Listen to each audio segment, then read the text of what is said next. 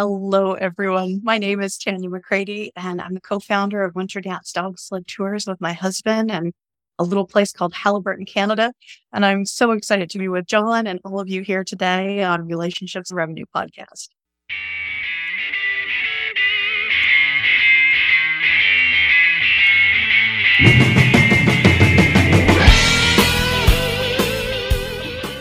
Life is all about relationships, and great leaders heavily invest in those relationships.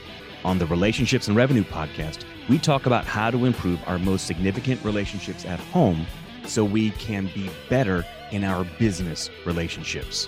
We talk with experts from all over the world representing many disciplines about the best tips and strategies to become amazing people and amazing leaders. Welcome to the show. Welcome back, everyone, to the Relationships and Revenue podcast. This is your host, John Hewlin. As always, thrilled you decided to share some of your hard-earned time with me. And as you heard from that introduction, I have Tanya McCready with me today. Tanya, how are you? I'm doing wonderful, and you, John? Oh, so good. So good. Now, folks, you heard Tanya talk a little bit about herself, but let me fill you in on some other really cool things. They are in Halliburton, Canada. Did I say that right? Absolutely, you did. Okay.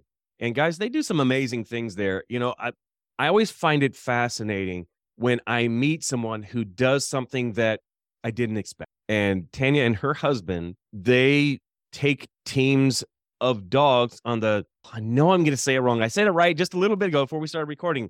Iditarod. Did I say it right? Very close. Close. Iditarod. Iditarod. Gosh. One of these days I will say it right when the pressure's not on. So they do that. Tanya's a TEDx speaker. She's an entrepreneur. She's the author of a couple different books. Now, I want to make sure I get these right because I don't want to say them. Iditarod, Dreamer, A Rookie Team's Journey is the first book. And the second book is Journey of 1,000 Miles, a musher and his Husky's journey on the Yukon. Did I say that right? Yukon Quest's century-old Klondike Trails. That is a mouthful. Journey of 1,000 Miles is probably the easiest way to say the second book. So, absolutely. And she also happens to be a wife and mom. Very proud of it, yes. Oh, as you should be. As you should be. And so, Tanya, you guys are doing some amazing things there in Canada. And just take us back a little bit because, you know, everybody's journey to where they end up rarely is it a straight line. So give us a little bit of a better idea. How did you get started and what was the trek like on your journey toward where you are now? My gosh, yes, ours certainly was not a straight line.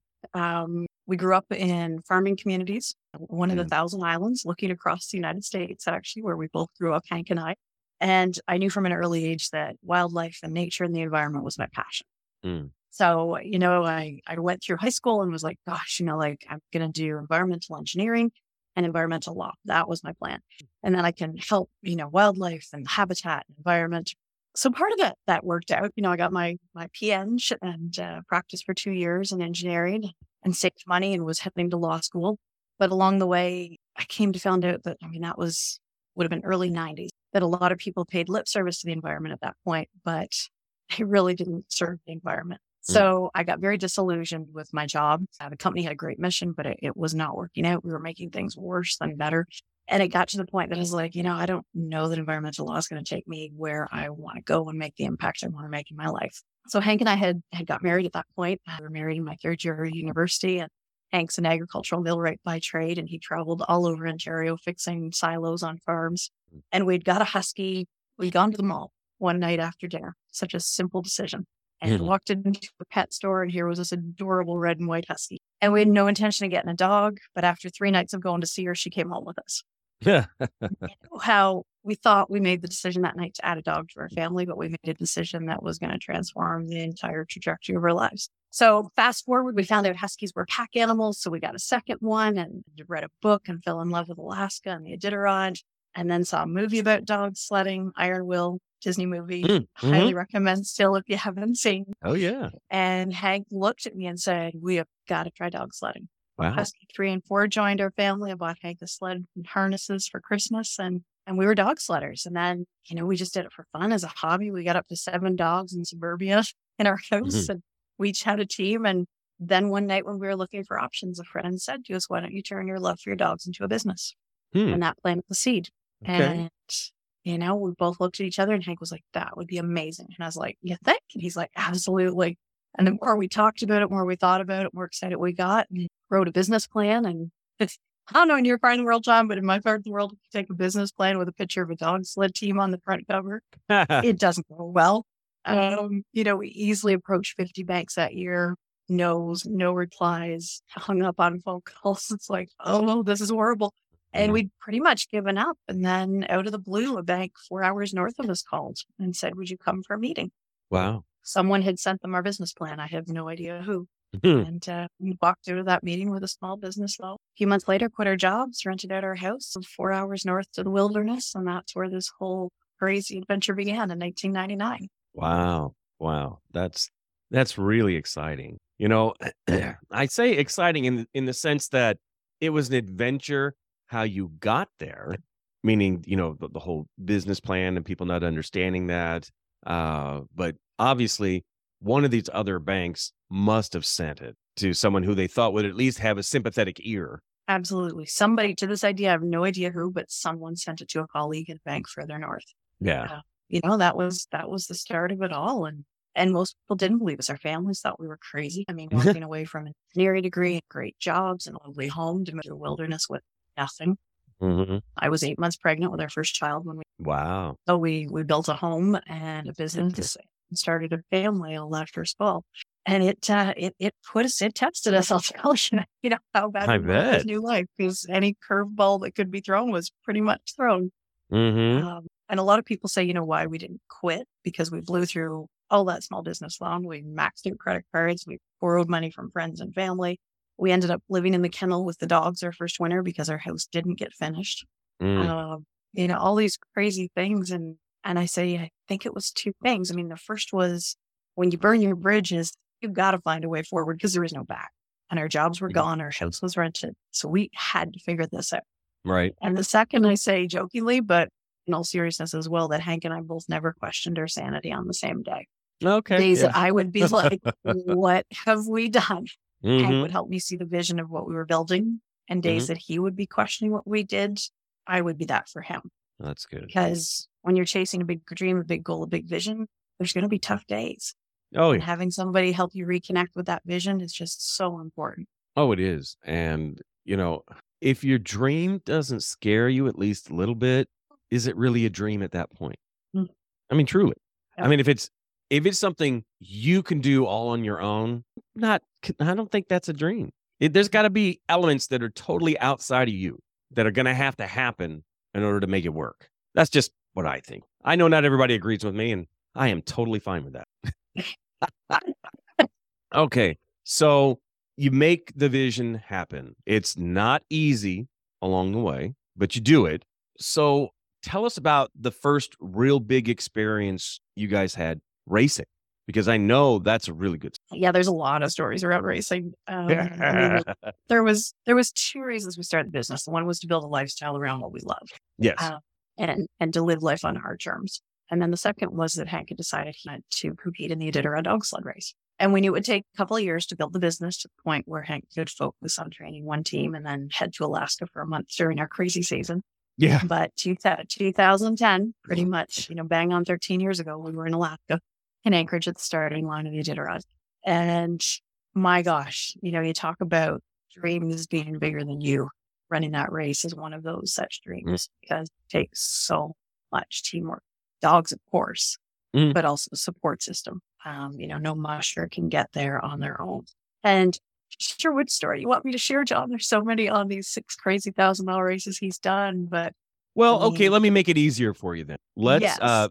because part of that is in at least the first book, correct? Yes. Okay. Well, let's dig into the first book then a little bit and tell us a little bit about what's in the book and certainly why you wrote the book. Yeah, absolutely. So the first book was our journey up to that starting line, all the Mhm. qualifiers. You can't just say to a Iditarod, I want to come run your dog sled race. It doesn't quite work that way. Right. You got to do 50-mile races to qualify for 100-mile races and 100-mile races to qualify for 200s. And you slowly work your way up to qualify to be allowed to enter the Iditarod. So it took us a few years to get all those qualifiers. And my gosh, our first Iditarod there's so many stories in it. And, one of the most powerful ones, ironically, isn't in the book, John. Oh, okay. I know, because Hank didn't allow me to share it for a very long time. Oh, wow. So I'll share that one quickly, and then Okay. I'll share the one that I think you're thinking of. But All right. to start 1,000-mile dog sled race when you've never done one, even when you have, there's just so much, right? Like 1,000 miles across Alaska with 18 dogs. Everything you need, you have to have either on your sled or shipped to checkpoints and bags that are waiting for you. So Hank we all were a basket case leading into that start. And, I remember going to that starting line, 16 dogs to give people a feel is about as long as a tractor trailer. That's how long a 16 dog team is. The power is 800 pounds of dogs versus my husband's about 160 pounds. And it literally takes 12 volunteers with leashes, 2 of us on the back of the sled on the brake to stop this team. We need to stop as we slowly go to the starting line. So Wow. the energy and power is insane. And we got to the starting line and the teams go out on 2-minute intervals. And Hank, as soon as the 2-minute countdown starts, volunteers literally fall to the ground and physically grab the sled to hold it in place because the dogs will just take off. And he runs up and he connects with every single one of his dogs. Eye to eye, ruffles their fur. And then 30 seconds, he's back at the sled. Kids get a big hug, I do. And then 20 seconds, he's on the runners and 5, 4, 3, 2, 1, off they go. Wow. And for the next 3 days, I didn't sleep because I was so worried. And, the Iditarod, you can follow every team's progress with a map, which they'll have GPS trackers on their sleds. Oh, okay. And even though they were moving bang on schedule, I was just so worried of everything that could happen. Sure. So finally, my brother's like, well, keep the kids, you fly in and go see him and just put your mind at ease. All's good. So I flew in and the team was awesome. He was doing amazing, having the time of his life. And I was like, man, I was so worried. And that night I was stuck in this little tiny checkpoint because I couldn't fly out till the plane came back the next day. And it's the first scoop I had. And it was the night he got himself in trouble because they ran up the river and they got into overflow, which is just water that lays on top of the ice. Oh, wow. The dogs were fine, but he got his boots wet. Oh, boy. And then he got to the next checkpoint. He planned to stay and dry out his boots. But the volunteers there told him that the teams that had come in before him had all gone up the trail, said they were going to have a big bonfire that night 5 miles up and invited everyone to come join them. So being a rookie, he didn't want to inconvenience anyone. And he's like, okay, I'll keep going. And he got 5 miles up the trail that night and didn't find a bonfire. Uh-oh. And by that time he knew he was in trouble because he couldn't pull speed in. No. So he looked after the team. And then he knew he had to get warm, so he crawled into his big sleeping bag, but he was so cold he couldn't get his boots or his gear off. So he crawled in with everything in. And when he woke up about an hour later, he was in worse shape because he still couldn't feel his feet, but he also couldn't feel his hands. And he'd fallen asleep facing the zipper of the sleeping bag. The zipper now was encased in ice from his breath and the frost in the air that night, too. Oh. And so he said he lay there. He has no idea how long that night, but the thoughts went through his mind were, how am I going to get out of the sleeping bag? I don't know if I'm going to get out of this sleeping bag. And then he's like, I accepted I wasn't going to get out. And then he thought of his dogs. And he's like, if I don't get out, what's going to happen to my team? And of course, they would have been fine. There's snowmobiles and planes on the trail during the day.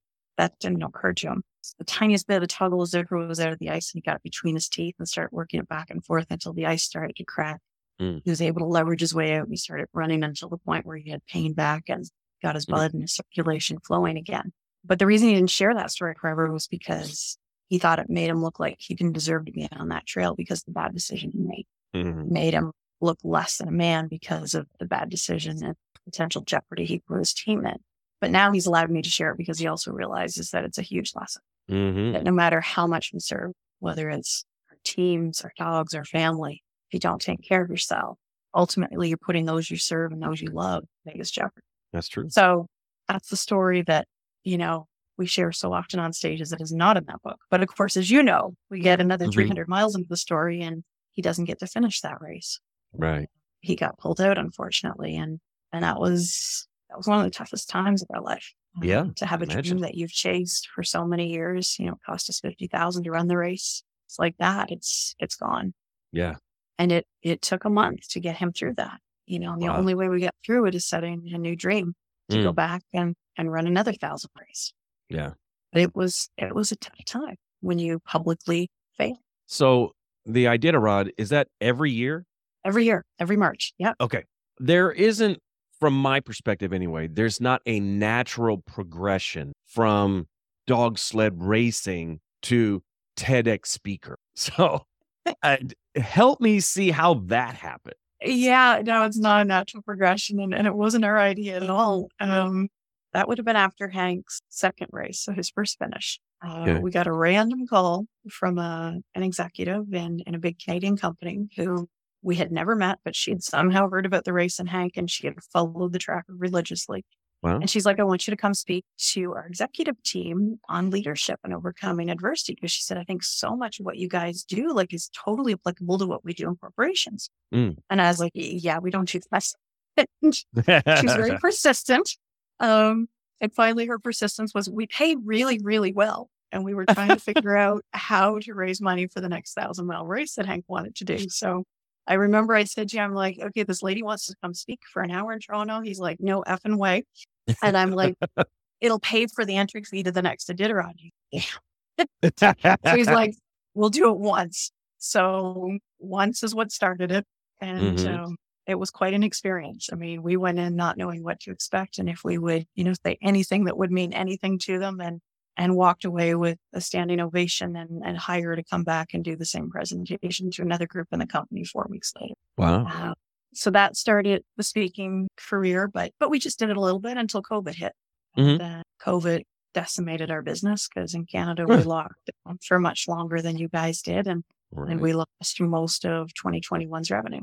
Wow. And we got to about this time of year and we're like, how are we going to care for 150 dogs when we just lost 75% of them? Right. So we're like, well, there is the speaking thing, which negates it. Right. So that's what we started leaning into and we leaned into it. I leaned into it because he did not enjoy it. And I wasn't sure I could do it without him, but it turns out I can. And he still comes with me and supports me and loves to meet people one-on-one afterwards, but the stage is not where he wants to be. And then that, ended up leading to a TED Talk and the second book. And now as I look back, what has happened in 2 years, to speak to Coca-Cola, military organizations across the Americas, it blows us away. With what our stories of our dogs and our adversity and our journey, how we get to share that with others and impact their lives. Give us some examples of some of the places that you've spoken. I mean, you mentioned Coca-Cola, obviously. Yeah, Coca-Cola was, that was about a year ago now. I spoke to a small team and out of that came 3 more presentations to Coca-Cola within the next month. So incredibly honored. And one of Hank's stories, I don't have it here that I can show you. That was his first Yukon Quest race. If you've read the second book, John, he was given a coin near the end of that race. And it helped him finish the race. It turned out that he was dog sledding through the Air Force Base in Fairbanks. And it was a soldier that gave him this challenge coin. And Hank will tell you it's one of his most prized possessions.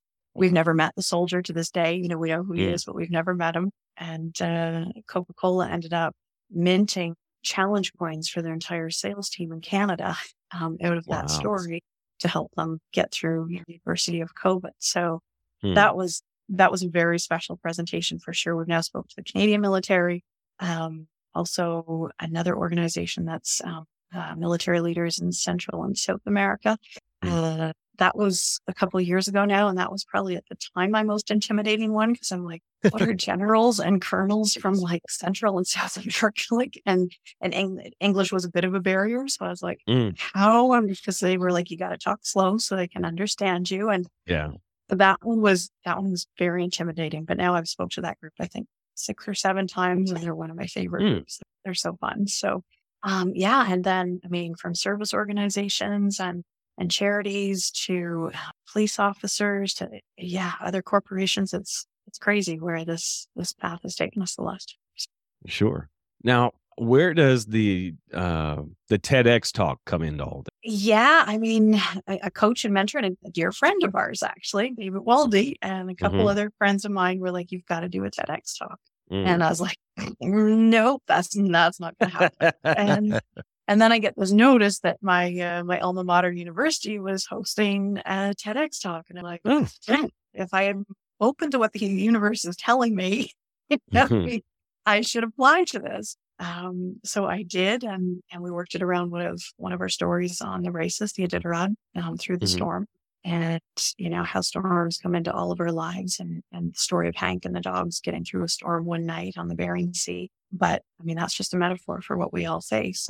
And that ended up being accepted and our first TED Talk. So nice. That's very cool. I love to hear stories about how folks get their start in speaking, and if they have gone on a stage like you have for a TEDx talk, how that all came about. I find it fascinating, but that's also because I've been speaking for over 30 years. So yeah, no, it's an amazing journey, right? Just and so much of it is word of mouth. Yeah, excellent point. In this podcast, aptly named Relationships and Revenue, we don't spend all our time talking. We spend, believe it or not, most of our time talking about relationships, because I believe if you want your business to be the absolute best it can be, it starts at home.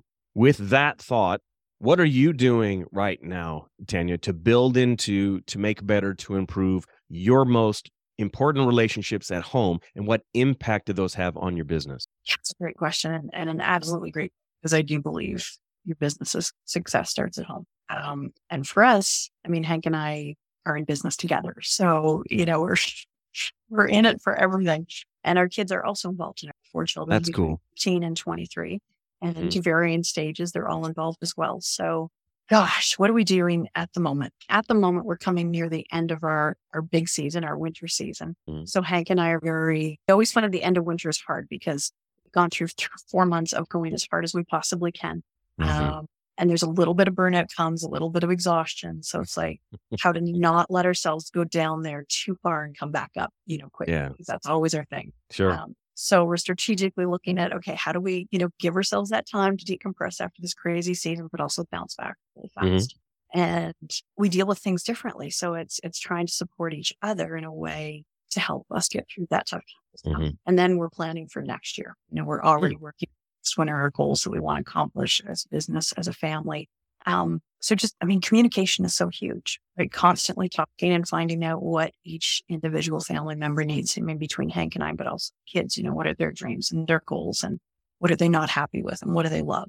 So we try to communicate as much as we possibly can to make sure everybody's on the same page. That's one of the negatives and the positives, I guess, of having a family run business is, your kids are involved in the business.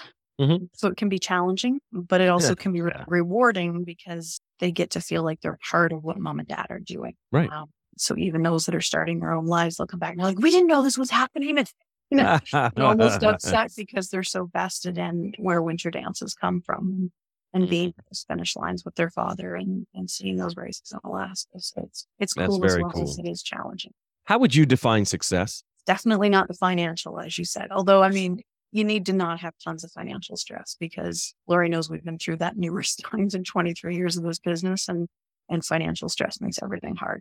It makes relationships hard. It makes everything hard. So you have to be stable financially. But success to us is being able to live exactly how you want, being able to do what you love every single day, and being able to positively impact people around you. That mission is success. Feeling like you're living on purpose and living your passion. Excellent. What would you say is your number one daily habit? And if you can't tell me one, can you give me a top 3? That's fair. Time with Hank. That is absolutely a daily habit. Quiet time to talk, just to be together. Absolute must.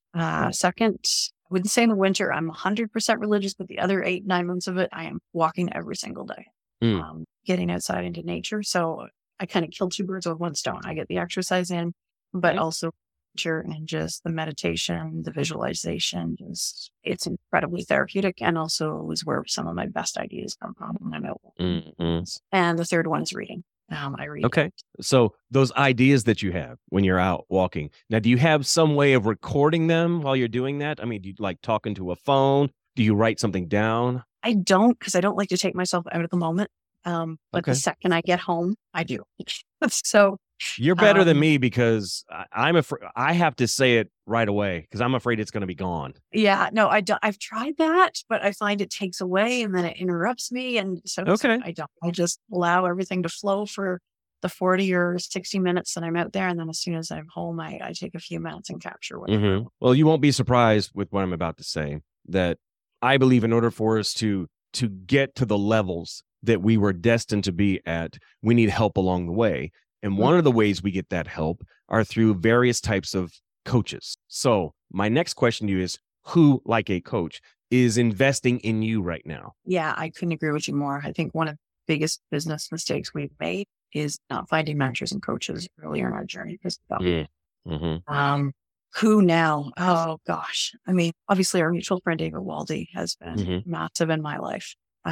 He has helped us see this business from, I could see it 7 figures and we got there, but I couldn't see it any further. And him and a few others have helped me expand our vision, but now we can see 8 years in natural. Nice. A year ago, I had no idea. So yeah, I have several coaches, several great friends that invest their time and their wisdom and their perspective. Sometimes you need somebody, right, to give you a new perspective because you get so stuck in the trenches, you don't see it. So yeah, Laura Cardosi is a brilliant soul. David Waldy, my husband, he's supporting me in this speaker journey, and I couldn't do it without him. Yeah, so yeah, I'm blessed to have so many incredible people in my life. And what are you doing right now to invest in yourself? Yeah, I mean, certainly I do have coaches. I've hired coaches. I'm part of masterminds. Reading, as I said, that goes without saying. And I've always got a course on the go, one way, shape, or form. Okay. Speaking of books, and you need to understand, I'm a big time reader. I read all the time. And, this is my belief, but also ties in with a friend of mine. My friend's name is Jeff Brown. And Jeff has a podcast called Read to Lead. And what he says often is readers lead and leaders read. So based on that, give me some of the titles that recently you have been reading. I'd love to know. Oh, yes. Let's see. Stealing Fire is the one that I just started. I'm only halfway in, but loving it. So that one I highly recommend. The one I finished before that was Leaders Eat Last by Simon Sinek. I hadn't read that one for a long time because the title to me was like, duh, because that's the number one rule of dog sledding is you always care for your dogs before you care for yourself. Anyway, so I have to reach out to Simon because you have all these great military examples and corporate examples, but you're missing the dog sledding one. It's the perfect one for this book. What else have I read lately? Greatest Salesman in the World. I don't know how many times I've read that book. I keep going back to it for a reset all the time. Just Think and Grow Rich. That one I read at least once a year. What else? Jenna Kutcher's new book. I just finished that one. Ed Milet's new book. Yeah, so many great books. Oh my gosh, we could talk for an hour just on books, John. All right. Well, maybe that's an offline conversation. How's that? Exactly. Tell me about a time when you failed really big and what the result was of it. I mean, probably our biggest public failure was not finishing that at Iditarod. Okay. And that was huge for us as a family, as a business, individually. And yet it's become our greatest leverage, one of our greatest stories. Become one of our greatest lessons on how to get through quote unquote failure. Because now I don't believe there's failure unless you give up. That's the only thing. When I watched Hank cross that finish line 2 years after that quote unquote failure, and our children were there and saw him finish, the lesson they learned is that there is no failure if you keep trying. Failure is just a setback. So to get to share that with other people and help them see that failure is just a stepping stone. And then to get through that failure, the fastest way through it is setting a new goal, a new vision, a new dream to get excited about. That's been our greatest lesson ever. Because we've had smaller failures since, from financial to business and to know how to pivot and get out of that mindset so that you can just keep on going. Faster you can get out of that. Oh, yeah. That's the secret. Tanya, the way I like to describe it to people, because I think too often we equate these two words, failing and failure. And to me, they're completely different. Failing means I tried something new, I didn't do it right, and I have an opportunity to learn from it. Failure, on the other hand, is a state of being. I'm choosing to stay stuck. And I can't help somebody who chooses to stay stuck, but I can help somebody all day long who tries something new, who's willing to put the effort in and maybe needs to tweak something to make it better. Big difference between those. Huge difference. And I think, when I think back to when Hank was in that failure mode for a month after didn't get to finish that race, he couldn't see a way out. He didn't know how to help himself, right? He didn't want to stay stuck. He didn't know how to get unstuck. Right. So having someone that doesn't give up on you and can help you get out of that, to be that for someone is a huge gift you can get, right? Because They don't want to stay stuck. They just don't know how to get out of there. That is a tremendous, and not everybody can do that either. I mean, I believe that there are certain people who are gifted to do that, because I've met plenty of people who would love to help, but their version of help, no. And it has to be the right person for the right person, right? Like, yeah, I wasn't able to help Hank, but maybe I couldn't help the next person who went through the same failure. Right. And vice versa, right? You connect with someone, but not with someone. I mean, it's very personal and individual, I think, that way. Sure. Tell us about something you have coming up that you're excited about. Gosh, 2 things, I guess. We're starting to write our 3rd book, so super excited about that. And also have a large speech coming up in 2 months to all of the police chiefs of Ontario. And I'm just super humbled and honored to have been asked and to get to share with a group like that do nothing but serve all of us, for a living. And I guess I'll add 3. We do have an online course that is launching in the next couple of weeks too, that for people that don't get to be part of our presentations, breaks down all of our leadership lessons into a simple online course. So spring is around the corner. That's another great thing that Canadians get excited about. Oh yeah. And that's, folks, that's something we'll include in the show notes, a link to the course and the other things that are going on in Tanya's life. So don't worry about trying to write that down, especially if you're on your run right now. Absolutely. Yes. And I would love to offer your audience too, John, and we'll put the link below, but a free download version of our first book we did, our Dreamer Friday. Oh, what a tremendous gift. All right. Let me up the ante, folks. And when I have guests on who happen to be authors, this is how I do. So this is what I'm going to do. Get your handy dandy phone out when this episode comes out. You got to take a picture of it. Take that snapshot. You got to tag Tanya and you got to tag me in Instagram. And when you do that, the first person who does that is going to get a signed copy of whichever book you choose of hers on me. Tanya didn't even know I was going to do this. I did not. Thank you, John. My pleasure, because I think people who write books, their books need to be out to everybody. So I'm doing my part to help with that. You guys know I'm an entrepreneur. I love helping entrepreneurs as much as I can. So let's help spread their message and I can get it to you guys. And I want you to do me a favor with the book. Once you get it, if you love it, keep it forever. Totally fine with that. If you love it so much you want to share it, do that and keep passing it along, because that gets the message to spread even further, becomes viral at that point. That's what I love to hear. And again, she didn't know I was going to say that. I did not. Thank you, John. You bet. We're getting close to wrap up time, but before we get there, how can folks connect with you? Yeah, probably our website is the easiest way, winterdance.com.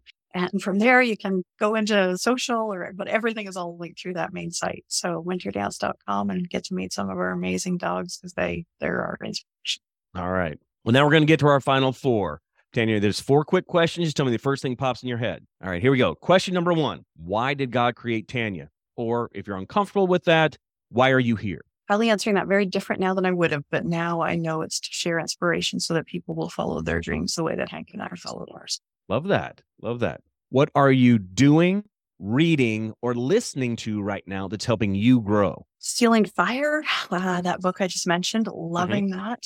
And also doing a course on manifestation and loving that as well. What do you do for fun? Do for fun. Gosh, we're so lucky that what we do for a living is also fun. So get out in the wilderness with our dogs, with our family, that is the most fun ever. And what are you most grateful for? We don't have enough time. Gosh, I'm grateful for the connection that introduced us, John. I'm so grateful for the day, the people we get to welcome into our world every single day. Just the fact that we get to be here. My family, our dogs, our business. Grateful for absolutely everything, even the challenges. I love that perspective. Never lose that. Well, listen, Tanya, thank you so much for your time today, for spending some of, again, your most precious resource, which is your time, because you can't get it back. So thank you for spending some of that with us and sharing some of your love of the outdoors, the love of your dogs, and the lessons you've learned along the way with us, because we're better because we heard from you. So thank you. Well, thank you, John, for having me on. It was a pleasure and an honor to have you here. And thank you to all of you for tuning in for the exact same reason, because your time is very precious and I don't take that lightly. So thank you so much for being here. We will talk to you guys next time. Bye, everybody. Thanks for listening to Relationships and Revenue. I'd love to get your thoughts on the show. 2 ways you can do that are to give us a rate and review and or connect with me on social media. You can find me at John Hewlin. Thanks again for listening, and remember, passion gets you started, purpose keeps you going. Have a great day, and we'll see you next time. Bye.